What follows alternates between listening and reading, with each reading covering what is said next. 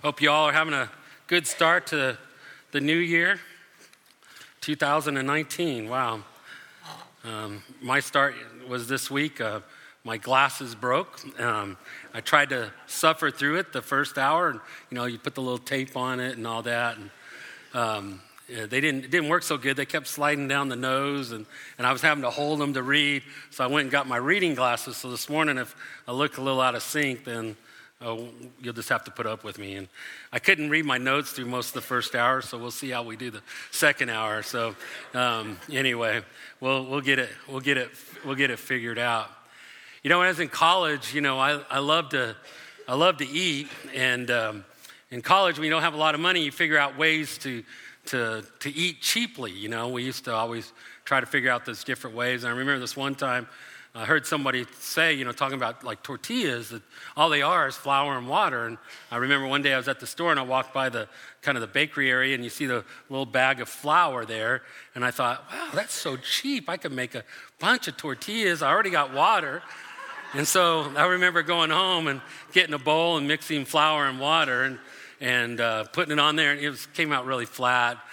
We didn't have internet back in those days, so couldn't search a recipe or realize there's other ways to make bread. I can even remember one time cooking bread and wondering why it didn't rise. I didn't know about yeast, those kinds of things. But I was always trying stuff. In fact, one time when I was in college, we were real hungry one night, and we weren't allowed to have any cooking devices in our room. So we figured out by turning an iron upside down, you can try to prop it up, turn it on high, and we went to the store and we got bread and butter and slices of cheese, and we made grilled cheese on our iron. And then after it cools, you can just put it like normal. They never knew you cooked in your room, right? And you can actually boil water with an iron. I didn't know if you knew that or not.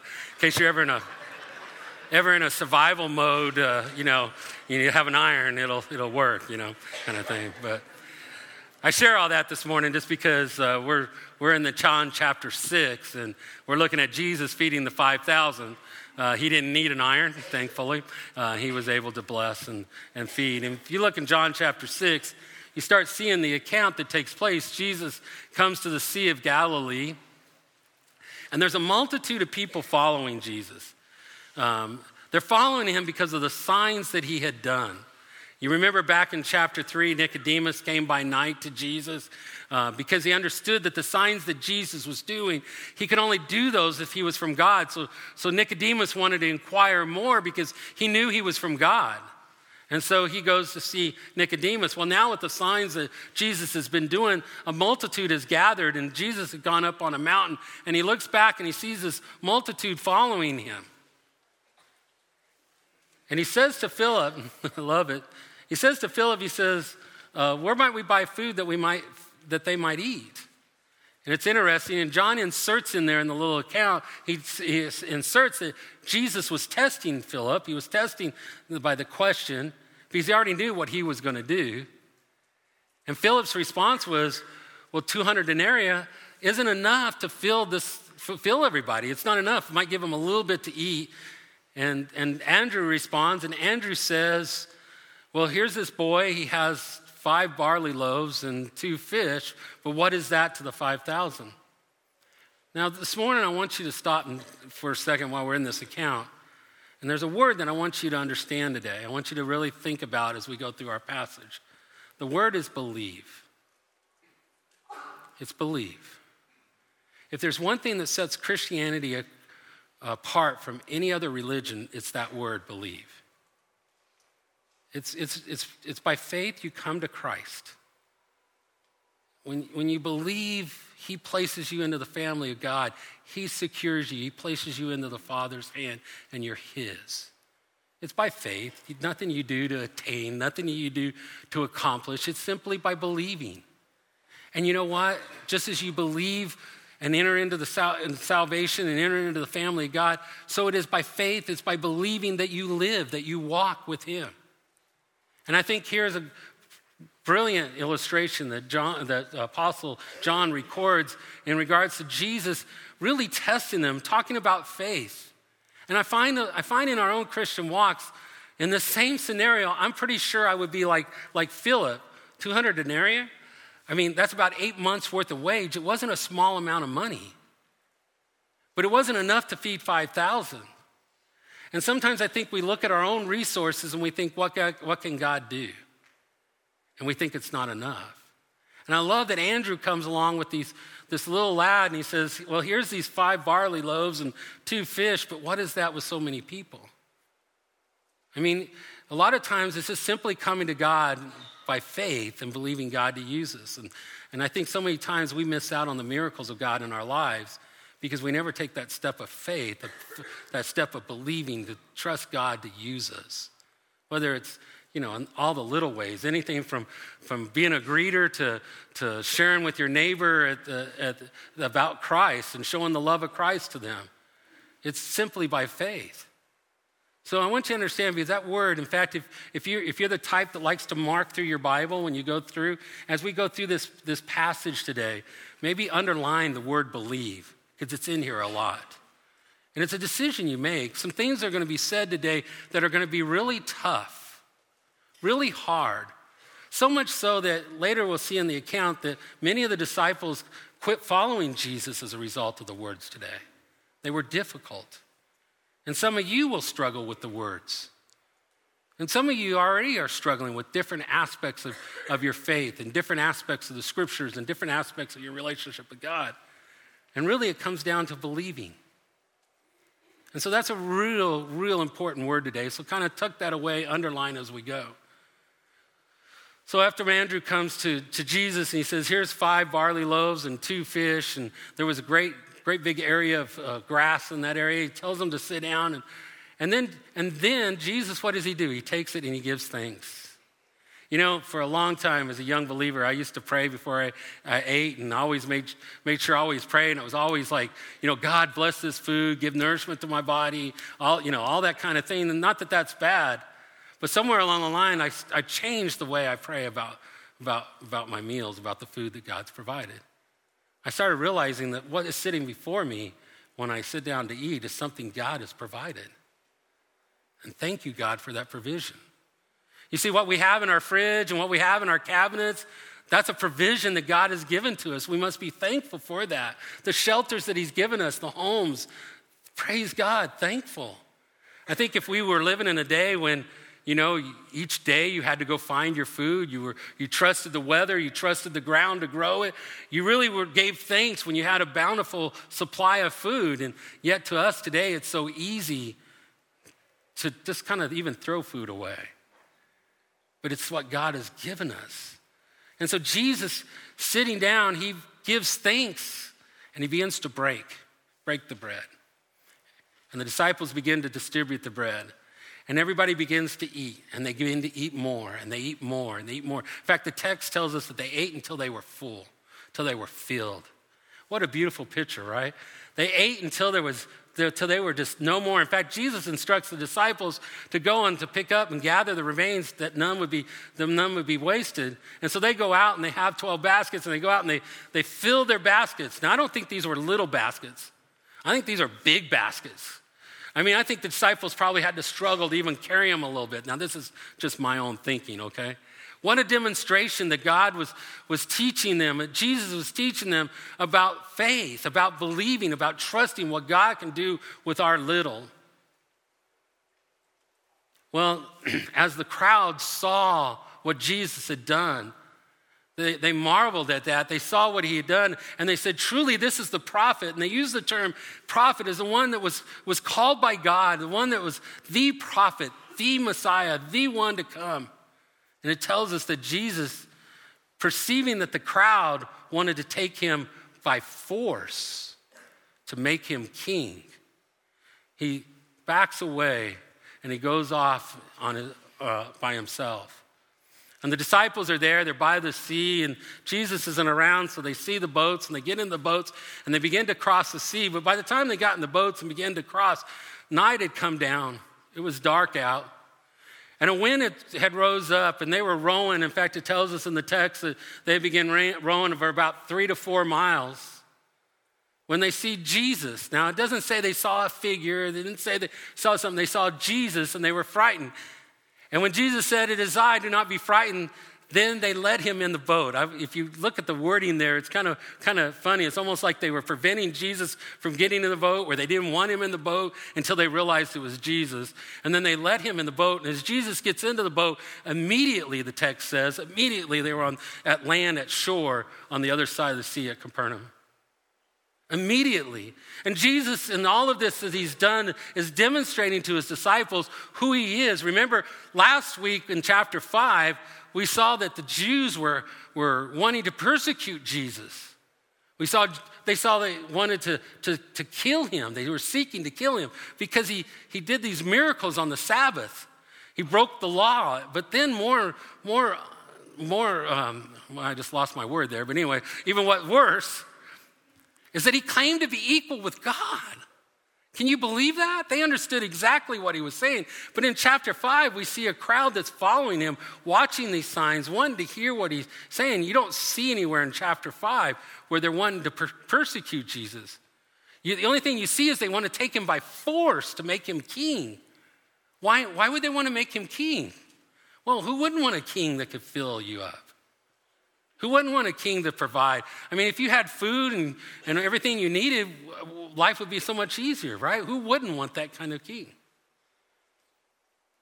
And so the next day when they get up and the crowd see that the disciples aren't there and that Jesus isn't there, and they saw there was only one boat and some other boats come in, they get into the boats and they go across the sea to the other side into Capernaum. And they find Jesus. And they come up to Jesus and say, Rabbi, when did you get here? Now, I want to pick up in verse 26 of chapter 6 of our account here that John gives us. In verse 26, Jesus answered to them and said, it is true, it is true. Remember the word truly, truly, it literally means it is true. And when it's used in a double way like this, he's making an emphasis. So we want to hear what he has to say. It is true, I say to you, you seek me not because you saw signs, but because you ate of the loaves and were filled. Do not work for food which perishes, verse 27, but for food which endures to eternal life, which the Son of Man shall give you, for on him the Father, even God, has set his seal. So what Jesus says is, the reason you're seeking me isn't because of the sign that I did, it's because you were full. Why did they want to make him king? Because they were full. They missed really the purpose of the sign. Isn't it amazing? In a minute, they're going to ask for a greater sign. It really isn't how many signs you see, is it, that gets us saved? It's what we believe.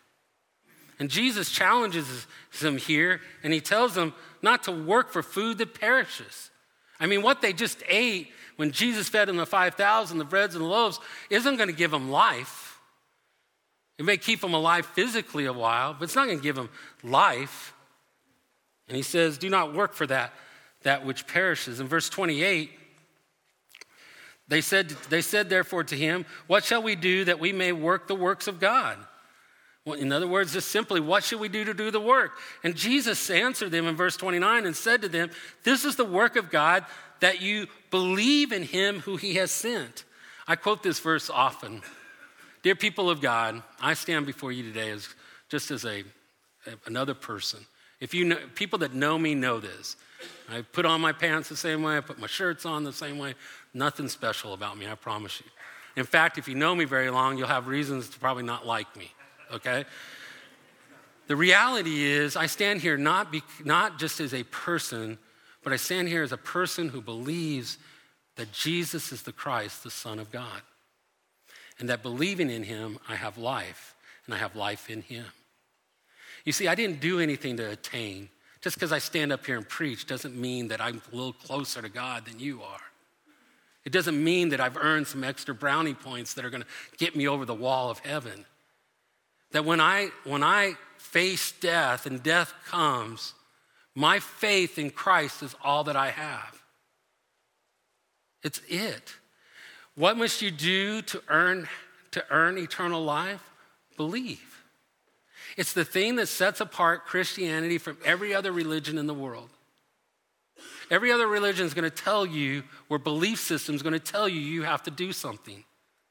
And I know that people say, oh, yeah, the Bible's a bunch of do's and don'ts. Well, you haven't really read it the way I have.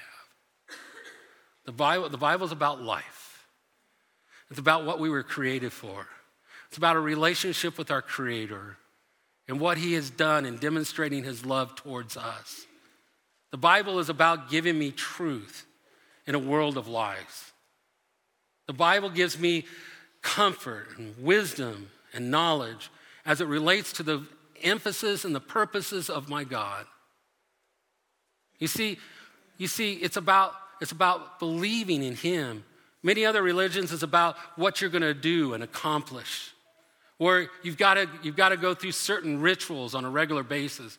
Or maybe it's not even a religion as such. It's just believing in yourself, and you think that if you do these things, you're gonna attain certain intellectual platitudes, or you're gonna attain certain amount of emotional maturity. And the reality is, it's all about what you do at that point.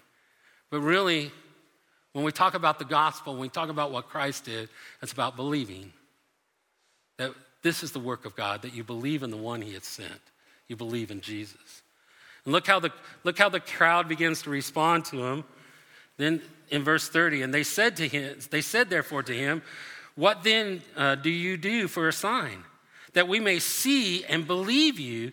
What work do you perform? Our fathers ate manna in the wilderness, as it is written, He gave them bread out of heaven to eat. So what's going on here is they're asking Him a question. They're saying, what are you going to do that we might believe, that we might see a sign? Now, you might think right off, you go, well, wait a second, Jesus, didn't you just do a pretty remarkable sign? You just fed 5,000 people. And then they say, well, our fathers ate manna from heaven. And here's what they're saying. So they're saying, okay, Jesus,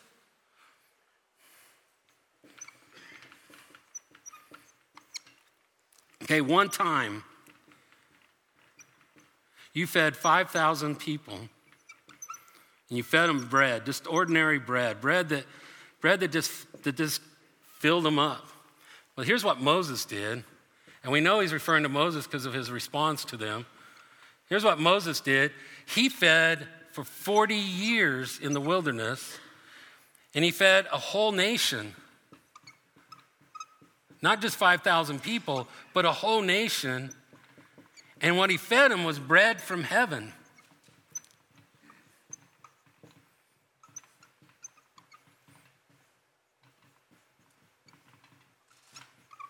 Okay? And so they're making a distinction here. They're saying, okay, what greater miracle are you going to do? This is what Moses did. For 40 years, he fed a whole nation. And he fed them bread from heaven. You just gave us ordinary bread. And you did it one time for 5,000. This is why I say, people can say, well, if God will just do this, then I might believe. If they don't believe the prophets, if they don't believe the scriptures, how are they going to believe? To be honest with you people, that's not rude. That's not being mean. That's just reality. You either believe that He is. People are willing to say to Jesus, I believe that Jesus is a good man. A good man who claims to be equal with God? Really? Come on, people. Most of us would put someone like that in a mental institution or get them on medication to bring them back to reality, right? And we call him a good man or a good teacher, where we say that he came and he kind of showed us a better way to God. Forget that. Really? He claimed to be equality with God. And they're saying to Jesus, hey, this isn't enough. It doesn't matter how many signs people have. The bottom line is are they going to believe? Jesus is teaching them truth here, and they're not believing in light of the miracle. They want to see something bigger, something better. And Jesus responds to them in verse 32. Jesus therefore said to them, it is true, I say to you. It is not Moses who has given you bread out of heaven, but it is my Father who gives you the true bread out of heaven. For the bread of God is that which comes down out of heaven and gives life to the world. Now, Jesus begins to make a distinction here. He's saying, hey, wait a second. It wasn't Moses that gave them the bread. It was my Father that gave them this bread. And the true bread, the bread of God, is that which comes out of heaven and gives life to the whole world. And he's beginning to expand his concept or what he's saying here. So in verse 34 and following, he says, and they said to him, therefore, Lord, evermore give us this bread. Sure, give us this bread so that we'll be full. We don't have to go hunger. Give us some bread. And Jesus says to them in verse 35, I am the bread of life.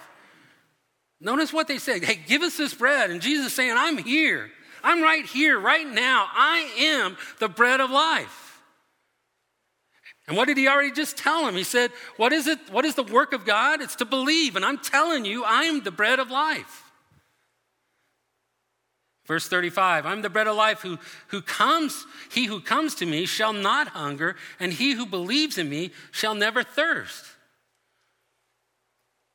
Verse 36, but I said to you that you have seen me, and yet you do not believe. Verse 37, all that the Father gives me shall come to me, and the one who comes to me I will certainly not cast out. For I have come down from heaven not to do my own will, but the will of him who has sent me. And this is the will of him who sent me, that all that he has given me, all those that will believe in me, I shall lose nothing, but raise it up on the last day. Verse 40, for this is the will of my Father, that everyone who beholds the Son and believes in him may have eternal life, and myself will raise him up in the last day.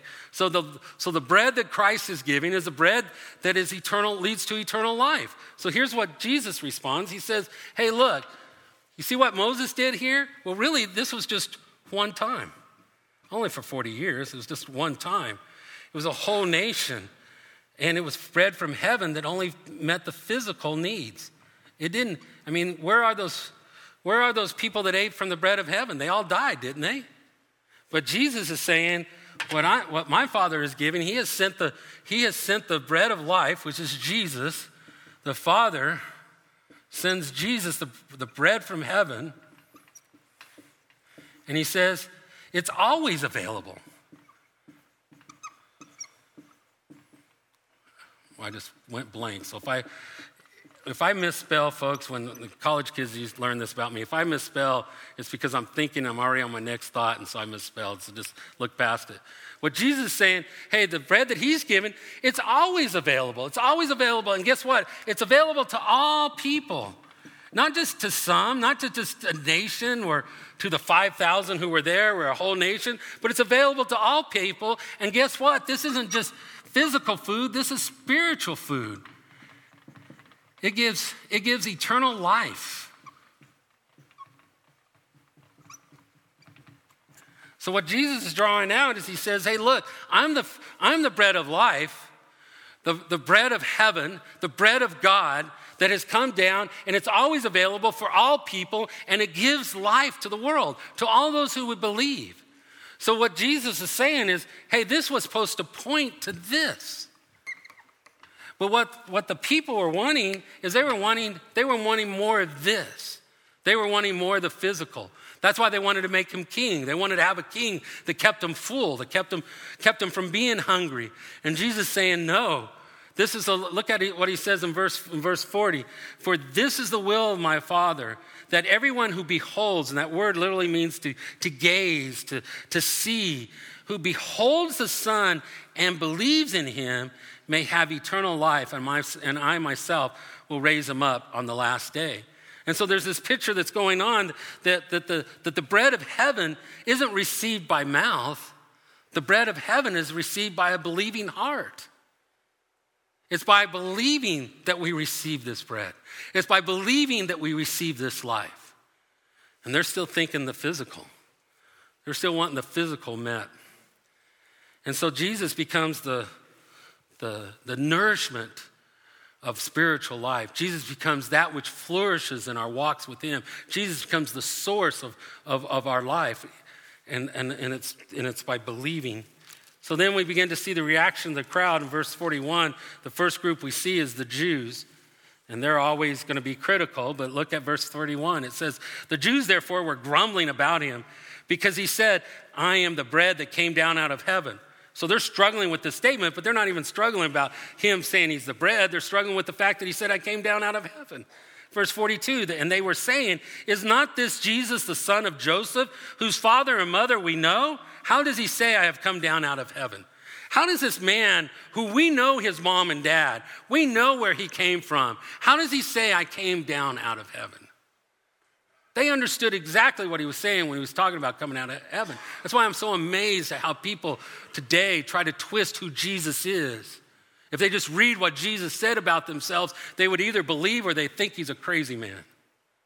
Instead of trying to find this common goodwill statements about who he is. Jesus said he was the Son of God, and he is God. He came down out of heaven. And so Jesus responds to them in verse 43. He says, "Do not grumble among yourselves. No one can come to me unless the Father who sent me draws him, and I will raise him up on the last day." Verse 45, "For it is written in the prophets, and they shall all be taught of God. Everyone who has heard and learned from the Father comes to me. Not that any man has seen the Father except the one who is from God, and he has seen the Father." There's so much right there. I would love to spend a lot of time on that, and a lot of you would enjoy the discussion. But here's the reality. Here's the bottom line, people. God initiates salvation. It's the grace of God reaching out to humanity that he initiates. It says in 2 Corinthians 5:19 that God was in Christ, in the world, reconciling people to himself. He was reconciling us to himself. And it also says in that same text that God's given us the ministry of reconciliation, that we too would be calling others to Christ.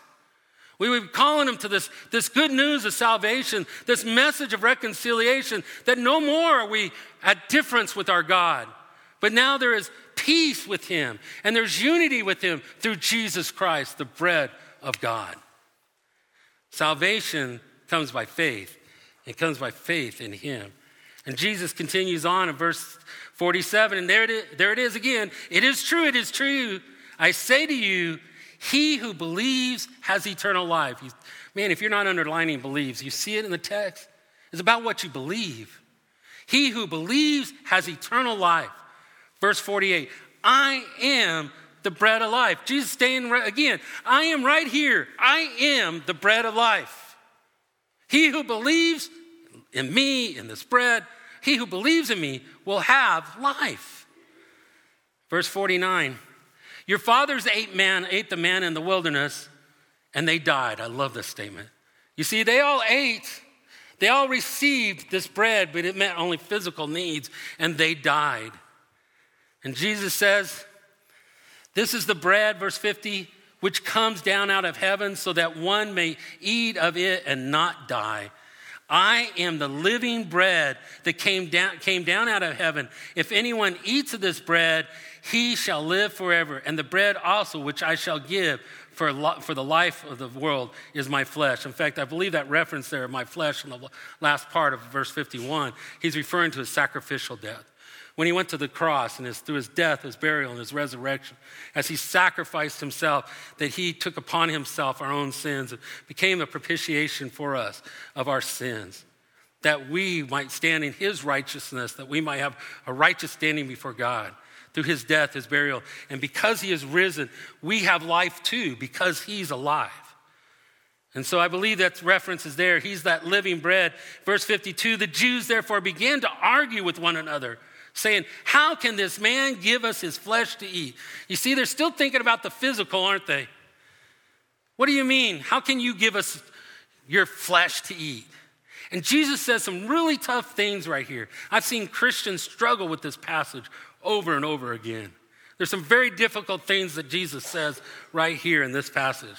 Let me wipe my eyes and then I'll read it. Verse 53, "Jesus therefore said to them, 'It is true, I say to you, unless you eat the flesh of the Son of Man and drink his blood, you have no life in yourselves.'" It's pretty harsh. Verse 54, "He who eats my flesh and drinks my blood has eternal life, and I will raise him up on the last day." Verse 55, "For my flesh is true food, and my blood is true drink. He who eats my flesh and drinks my blood abides in me, and I in him. As the living Father sent me, I live because of the Father. So he who eats me, he also shall live because of me. This is the bread which came down out of heaven, not as the fathers ate and died. He who eats this bread shall live forever." Really tough. I've seen bad theology come out of this passage where people would believe that the juice and the bread would turn into the actual body and blood of Christ, and therefore by taking it, they receive Christ. That's not what Jesus is talking about here. Here's the reality. In fact, in a minute, he's going to really lay this out. He's going to say, the flesh profits nothing. You could eat the flesh of Jesus. It's not going to give you eternal life. This is the bread that's came down out of heaven. And a lot of people stop right here and they go, wow, these are words that are too tough to understand.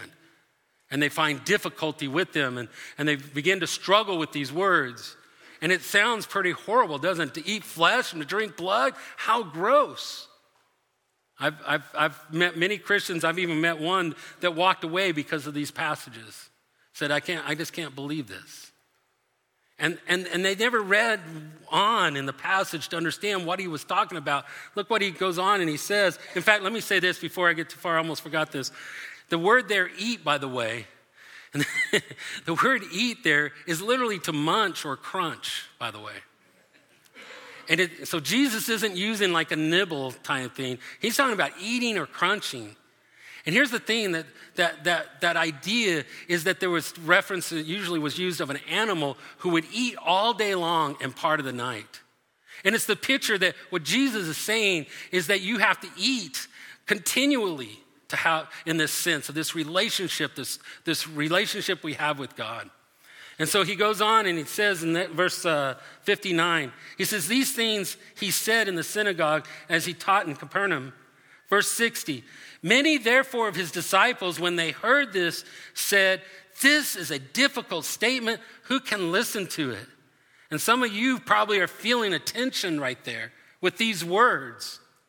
And they were as well. So Jesus responds and he says, verse 61, but Jesus, conscious that his disciples grumbled at this, said to them, does this cause you to stumble? Now, we're not talking about the 12. We're talking about followers at this point. In a minute, he's going to address the 12. And there were many that were following him. So he says, does this cause you to stumble? Verse 62, what then if you should behold the Son of Man ascending where he was before? Let's just stop there for a second. When he says, does this cause you to stumble? That word stumble literally has the idea to offend. In fact, it was used oftentimes of a bait stick. When you talk about like in a trap, and hunters use a trapping device, there'd be like a little cage, and on the back of it, there'd be a little stick, and on it would be the meat. And when the animal would come in, they'd hit the stick, and the door would shut, and they'd be caught. They would be in this struggle, this difficulty with this trap. And so what Jesus is asking them, is this caused you to stumble? Has this caused you to be in difficulty? They're struggling with this, with what he just said. And he says, well, what if you see the Son of Man ascending out of heaven? In reality, Jesus he was there. He was right in front of him. But then look what he says in verse 63. It is the Spirit who gives life. The flesh profits nothing. The words that I have spoken to you are spirit and life. This is really important because people stop on that last part. He's talking about, hey, the flesh profits nothing. You know what? You can eat all the flesh you want of Jesus. You're still going to die. He's talking about spiritual. He's talking about the spiritual food that comes down out of heaven because the Spirit gives life. And the picture he's drawing is when you talk about believing, you're talking about that every aspect of our lives that we're depending and believing on him. You see, I came into the family of God by faith because I believed in what God has done. But in my walk with God, every day it's a step of faith, believing God one step at a time. It's not just, well, I'm going to make it to next Sunday. It's every step of every day. It's believing God that sometimes that when things don't look right, maybe I get some bad news about health, but it's still believing God. Maybe I get some bad news about finances. Maybe I lose my job, or maybe some things get disrupted at work, or I have a problem with somebody at work. It's not about how I can adapt and how I can manipulate the situation. It's about believing God to use you in those circumstances. It's about believing God to use you when everything seems like it's in chaos. Whether it's running your business or we're running your home or we're working, whatever it is, it's about faith and believing God. It changes the way you look at marriage. It changes the way you look at relationships. It changes the way that you begin to deal with others. Because by faith, you begin to believe what God has said, and he begins to change who you are. It's that picture that gives us life, that when we believe in him, we have new life in him. And the life that we live, it's no longer I who live, but it's Christ in me. It's him living in me in that life, that I might live and experience life in him. And Jesus tells them right here, hey, quit thinking about the physical. Quit getting tripped up about this. I'm talking about spiritual life, eternal life. And he goes on in verse 64, he says, but there are some of you who do not believe, for Jesus knew, in verse 64, for Jesus knew from the beginning who they were who did not believe and who it was that would betray him. Verse 65, and he said, and he was saying, verse 65, for this reason I've said to you that no one can come to me unless it has been granted him from the Father. And in other words, God initiates. We're simply responding to God's word. Today, if you're here this morning and you don't know Jesus Christ, let me tell you something. You have a confrontation, if you will. Either you believe or you're not going to believe. You're going to leave here, and you may leave here today, and you continue not to believe. In a minute, we're going to see that many quit following Jesus, and that may be your choice. That may be your response to God moving in your heart. I hope that today, and as I prayed this week, that you would respond to God's moving in your heart, and you would respond in belief and faith and receive Christ into your life.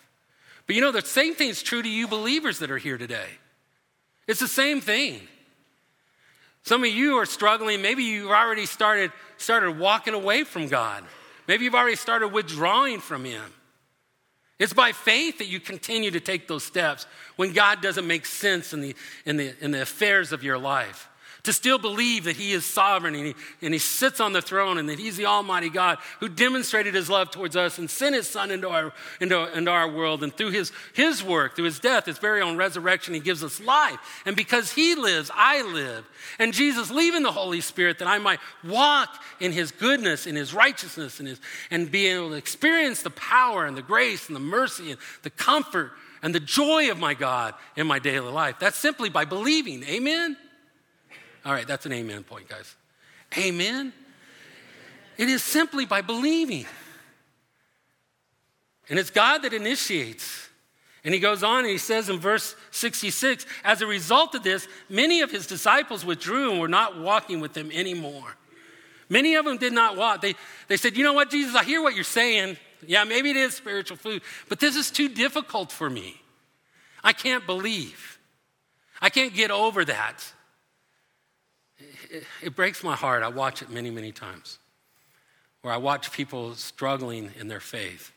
We're struggling with something the scripture says. We're struggling something about what's going on here, or what God is doing in their life. And the reality, as much as I want to take it away, as much as I want to fix it so they don't have that struggle and they would believe maybe even the way I believe or whatever the case may be. But the bottom line is they have to come to a place of faith. They have to come to a place of believing. I find that Jesus is interested here, and you'll see this in a minute. Jesus doesn't follow them. He doesn't rework his words. He told them, hey, I'm talking about things that are spiritual here. I'm talking about the Spirit gives life. The flesh profits nothing. I've already said that to you. He explained it, but they still walked away, and Jesus didn't change it to make it kind of sound a little bit more acceptable, maybe a little more politically correct. Jesus let them walk. Because you see, the bottom line is when God moves, you have to respond. And whether you like it or not, you are responding. You may respond in belief, but you may respond in disbelief. I pray to God, I prayed this week before this message that God's people and those that might be here who haven't received Christ would respond in belief. That they would respond in belief. I have nothing in my life. If everything was taken away in my life, what do I have? If God took everything away in your life, would you still believe? I find it amazing. There was Job losing everything, sitting in the ashes, weeping. And his wife says, curse God and die. And he still doesn't. Would you still believe if everything was taken away? Would you still believe? And Jesus, now turning to the 12, in verse 67, and Jesus said, therefore, to the 12, you do not want to go away also, do you? Do you want to leave? The 12 have already seen the whole crowd. They've seen their reaction. They've seen the things they've said. Do you want to go away as well? And you love Simon Peter. Simon Peter answered him, Lord, to whom shall we go? You have the words of eternal life, and we have believed and come to know that you are the Holy One.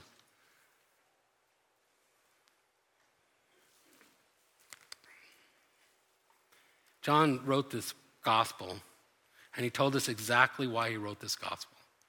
That you might believe that Jesus is the Christ, the Son of God, and believing you might have life in him.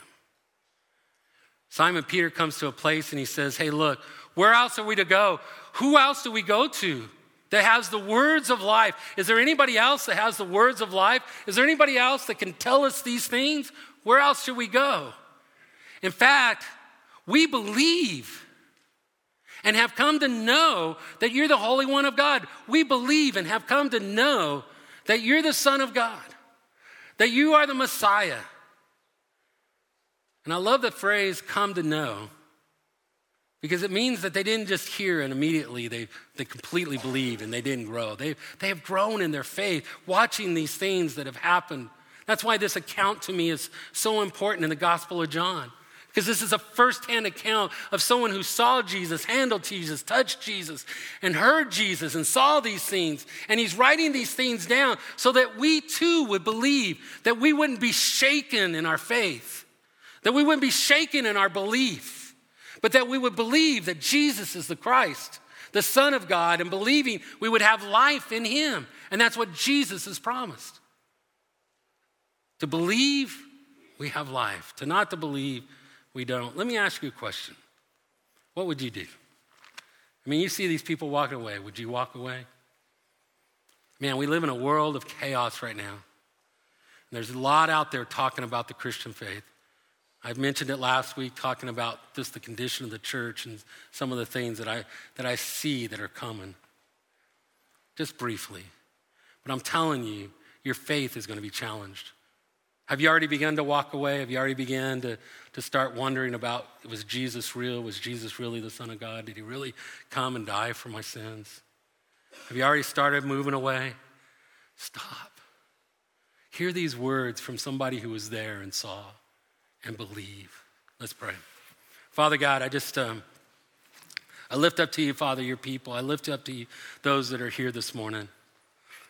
God, I pray that your Spirit would move in our hearts. I pray, God, that your Spirit would speak to us this morning. Father, that maybe there's some here this morning that walked through these doors and weren't even sure why they were to be here this morning and have never come to a place of faith. They've never believed in Jesus. And God, I pray today that they would. I'll be at the back. They can come talk to me, God. Just move in their hearts. Father, let their hearts be hardened and to push away Christ. But Father, may your Spirit move in their hearts and draw them to yourself. Father, I pray for the believers that are here this morning. I pray, Father, maybe some have kind of in the midst of this world and all the activities of this world, they began to kind of walk away, begin to withdraw themselves, forgetting the reality of what is necessary in our life with you, Father. I stand here today, Father, and I stand here in a personal relationship with you.